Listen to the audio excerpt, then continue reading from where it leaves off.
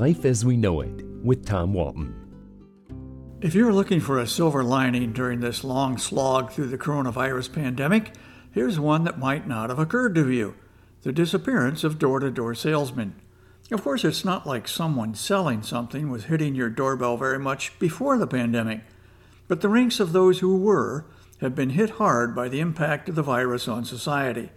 Most of us, unless we're in that particular line of work ourselves, would consider that a good thing.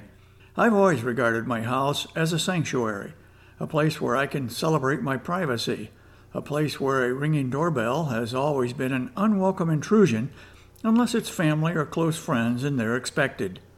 So it's fine with me if I no longer have to deal with people who haul their wares from door to door and try to pry money from the skeptics inside. When I was a kid, decades before there was an internet and online shopping like Amazon and eBay, somebody was banging on our door all the time.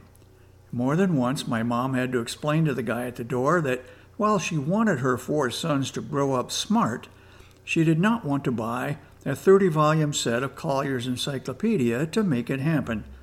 We also were visited frequently by a guy selling knives. It was important, he said, to buy right then and there because his company was offering a one-day special. Buy 4 knives and get 1 free. If we hesitated, he warned, he would not be able to offer us the same deal the next day. Well, we hesitated. Our loss, I guess. I swear I saw the same guy a month later at the county fair, hawking the same knives and offering the same deal from a small tent along the Midway. And who can forget the vacuum cleaner salesman back in the day? Companies like Kirby would hire guys to drag their vacuums from door to door, earning a piece of the action for each one they sold. My mom actually let the guy in once. She felt sorry for him in the hot sun, lugging that thing around. So we sat through his demonstration. He poured a cup of dirt on the floor, plugged in his magic machine, and ran the hose and nozzle over the mess. Fortunately for him, the mess disappeared. He came up empty anyway, no sale. Before sending him on his way, we gave him a glass of water.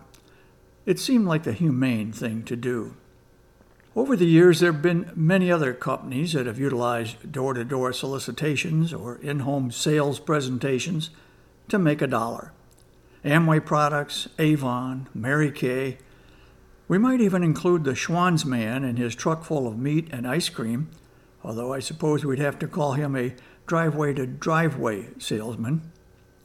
The Fuller Brush Company still has people out there selling its brushes and mops, although I can't tell you the last time I saw one of them on my block. Door-to-door has not vanished completely. Those adorable Girl Scouts with their cookies and Boy Scouts with their popcorn might start coming back when this is all over.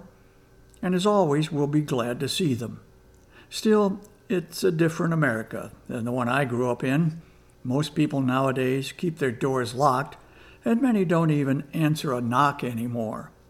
The pandemic has made it too risky. What a shame. Life as We Know It is written and hosted by Tom Walton and is a production of WGTE Public Media. Life as We Know It with Tom Walton can be heard on WGTE FM 91 every Monday afternoon during All Things Considered at 5:44 p.m. Or hear past episodes at WGTE.org/life.